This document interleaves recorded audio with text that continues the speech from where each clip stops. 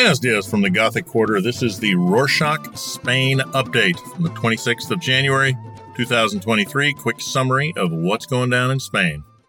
American and European officials have reasonable evidence to believe that Russian military intelligence agents could have been behind the autumn letter bomb campaign. 6 letter bombs were sent and targeted prominent figures in late November and early December. They were mostly sent to Madrid sites, including Spanish President Pedro Sanchez, official residence, American and Ukrainian embassies, a Ministry of Defense, and Instalasa, a weapons maker in Zaragoza that manufactures grenade launchers, some of which Spain is sending to Ukraine. Luckily, no one was significantly injured during the attacks. However, investigators in recent weeks have discovered a link between the Russian Imperial Movement, a far-right paramilitary organization, and the attacks, as key figures in the organization were in Spain during that time. Officials are concerned that these attacks could be a warning shot to the EU NATO alliances to step down and stop giving military and humanitarian aid to Ukraine. Investigations continue. As a result of the recent letter bomb attacks, intelligence agencies in Spain, the U.S., and Britain have increased their intelligence resources deployed towards letter bombs. On the topic of Ukraine, after a few weeks back and forth, Spain has decided to donate half a dozen Leopard tanks to the Ukrainian army, as Germany confirms it will send 14 Leopard 2 tanks to help Ukraine and lift the export ban of the combat tanks for other countries too, as up until now, they were restricted under export regulations. Germany's decision comes as a joint decision with the U.S., who agreed to send 30 M1 Abrams tanks to help Ukraine. Ukrainian troops have been asking for these tanks for months. However, Germany, the U.S., and the EU have shown reluctance because of the provocation this could cause as Russia will up its NATO threat posturing. From green tanks to green hydrogen, on Sunday the 22nd, Spain announced that Germany will join France, Spain, and Portugal in organizing the H2Med project. The H2Med project, which we've been discussing in previous episodes, will likely be in operation in 2023 and is expected to transport 2 million tons of green hydrogen annually from Spain to France. With Germany's involvement, the project reiterates the need for EU autonomy and ambition to be carbon neutral by 2050. Morocco is back in the Spanish news this week as the European Parliament lays down its position on press freedom and censorship within the country. Marc Angel, who was only elected as vice president of the European Parliament on the 18th of January, clarified his position on Morocco and Iran's treatment of press freedoms and journalists. Condemnation of the two countries' behavior was the first to be made in nearly 25 years. However, on Friday the 20th, Pedro Sanchez stated that he had voted against the motion for press freedom in Morocco and insisted that the two countries still have a good relationship. Sanchez said that Spanish members of the European Union do not approve of some elements of this resolution, but that bilateral relations are going well. On Wednesday, the 1st and 2nd of February, Sanchez will travel to Morocco with many other ministers to attend the aptly named Morocco-Spain High-Level Summit in Rabat. Next up on the agenda is food prices.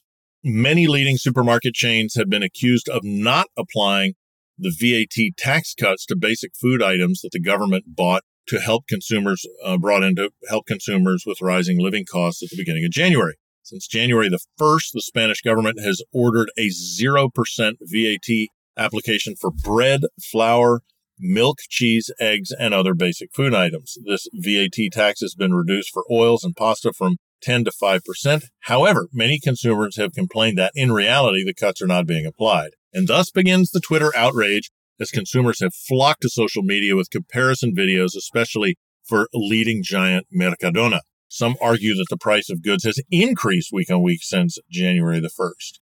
Speaking of the government relief package, on Tuesday the 24th, they managed to pass its third package of economic aid through the Congress of Deputies a month after its entry on the 27th of December. The package got 175 yeses, 164 noes, and includes initiatives to lower VAT on basic food items that we just mentioned, suspension of evictions, a cap of 2% on rent increases in 2023, and a 15% increase for non-contributory pensions will be maintained. However, many politicians have said that this package of measures is being used by some as a marketing policy before May elections, and parliamentary groups have agreed that an aid plan needs to be put into place but have said the current proposal is all smoke and mirrors, including errors that will fatten benefits for those not heavily affected by rising prices. Regardless, the measures have passed, as citizens also brand this aid as purely about the election, because the food aid in particular has been criticized for being ineffective. Both Booz and Cheers greeted Isabel Díaz Ayuso on Tuesday the 24th as the president of the community in Madrid received a special honor from her former university. Ayuso has been a divisive political figure in Madrid, and over the last few months, the divide might have been growing. Before she entered her former school, she was greeted by triumphant shouts of president and absolute majority, as well as whistles, boos, and shouting.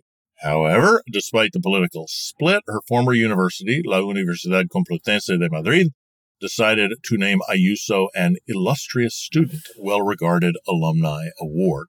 Ayuso remarked that she felt lucky and that receiving the prestigious award was an honor.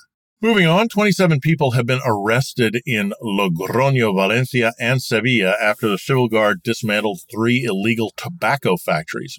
Around 3 million cigarette packets without sales tax seals and 10,000 kilos of tobacco leaves were seized during the operation, with an estimated market value of around 20 million euros. Carry out the grand scale of the contraband, officials say these companies exploited refugees, some of whom were Ukrainian, who moved to Spain under international protection, and others who were in the country illegally. The refugees were kept inside, worked long hours, and were crammed into prefabricated modules to keep them from being detected. In November, officials at the European Parliament reported that labor exploitations of Ukrainians is on the rise as the urgency of their situation and language barriers force them to take on informal and often exploitative work. On the topic of labor mistreatment, Barcelona's startup food delivery service Glovo has received hefty fines this week after violating Spanish labor laws. Glovo was found to have mistreated around 10,000 regular riders, making them self-employed workers instead of staff employees. However, as part of a 2021 law, app-based food delivery services that operate in Spain must make their riders full employees. So they've been told to pay nearly 80 million euros in fines.